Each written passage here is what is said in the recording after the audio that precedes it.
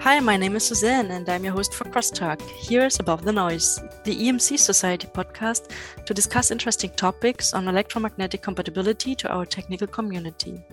In this issue, we will talk with Lee Hill. He's founding partner of Silent Solutions, LLC, an electromagnetic compatibility consulting firm. And he's also managing director of Silent Solutions GmbH in Munich. Welcome, Lee. It's wonderful to have you here on the podcast, sharing your insights. Thanks for taking your time for this podcast episode. Well, hi, Susanna. Thanks for having me on your podcast. Lee, you will be talking about I have a graduate degree in EMC, now what? Why did you pick that theme among all the technical EMC themes available out there? Well, I think it's a familiar theme to me. When we first talked about the possibility of having me on the podcast, it might have been something you suggested, but in the last 5 years, I've become a very strong supporter of the IEEE Young Professionals group within the EMC Society. And seeing young professionals and recent graduates succeed has become really important to me.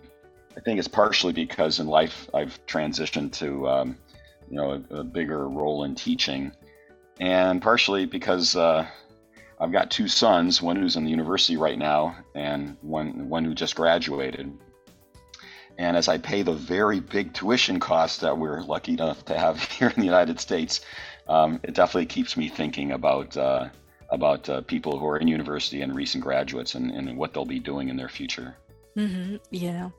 So some students, even when studying electrical engineering, they have heard about EMC as part of their curriculum. And some other students even specify or dive deeper into EMC with a PhD program.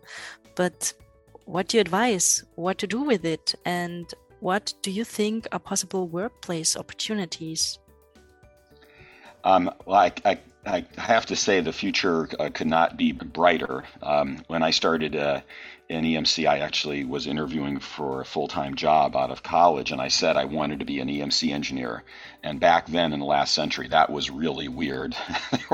There weren't so many EMC job opportunities. It was just becoming very important. Nowadays, though, my goodness, anything that you see in our daily lives, EMC is a critical part.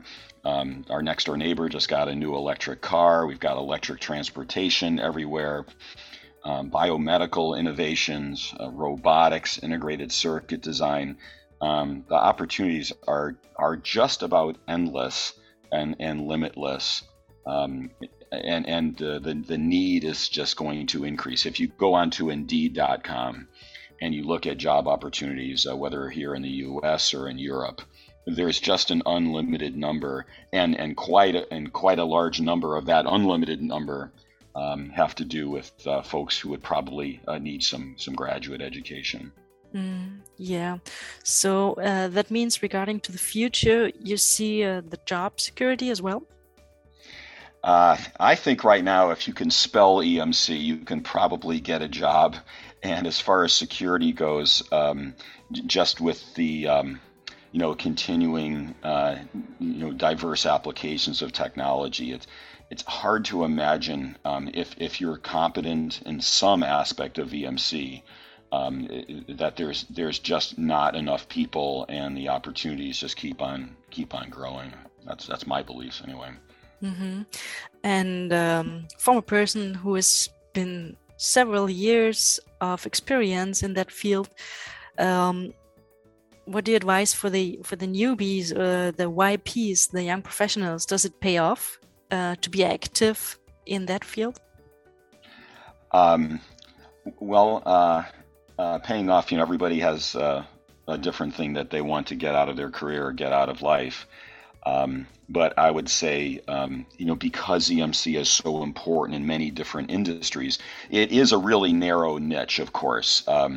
If you're at a party and you meet somebody and you say you're an electromagnetic compatibility engineer, probably doesn't launch the conversation into a lot of fun. It may take a little bit of explaining.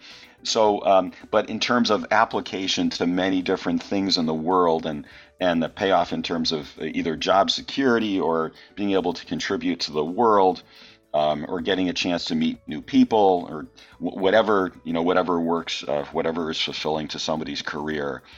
I think that there's whether it's in sales or in engineering or in management, there's just so many chances to pursue a career within EMC, so many different places. Mm-hmm. Okay, and now another sort of personal question as well. Would you like to share 3 things you would recommend the younger you, or what are the things to take away from this podcast episode? Oh, the younger me, that hurts. Okay. All right. Come on. You're always as young as you feel, but yes. Well, Well, today I'm pretty. Let me try to think back to the younger me. Well, I do. I am getting close. I am getting really old this year. I'm getting ready to enter a new decade in life. So I have to have thought about this once before. I guess I got to deal with it. I think back the 3 things that I would recommend to the younger me. I think back to my last real job and my only real job, and that was 30 years ago.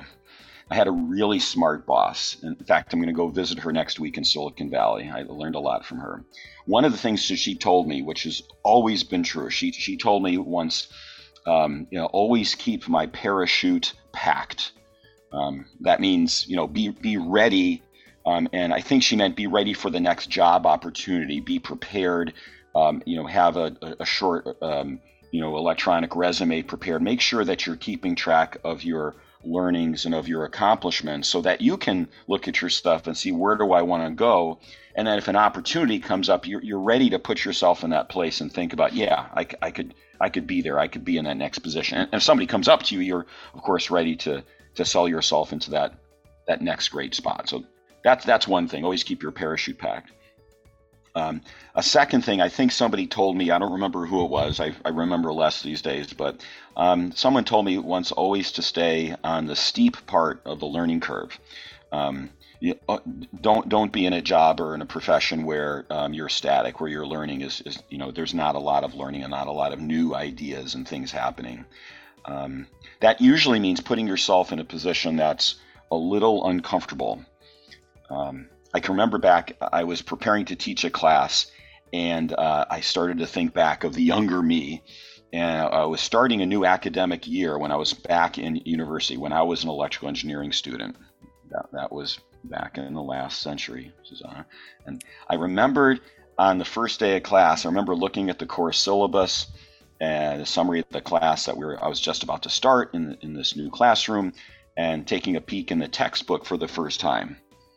And I remember thinking, I have no idea what this class is about. This textbook, it is full of Greek letters, and it does seem like Greek to me. I have no idea what I've gotten myself into and what is going to happen. And at the end, usually it worked out fine. I learned what was in the course. I had a good professor, and things worked out great. But that initial feeling of panic, or that initial feeling of, what have I gotten myself into, this new situation, being a little bit uncomfortable, to keep yourself on the steep part of the learning curve. I found that's so helpful. It's a little different now for me, running and being an active part of my own business, of this consulting business. My partner and I were supposed to know what we're doing.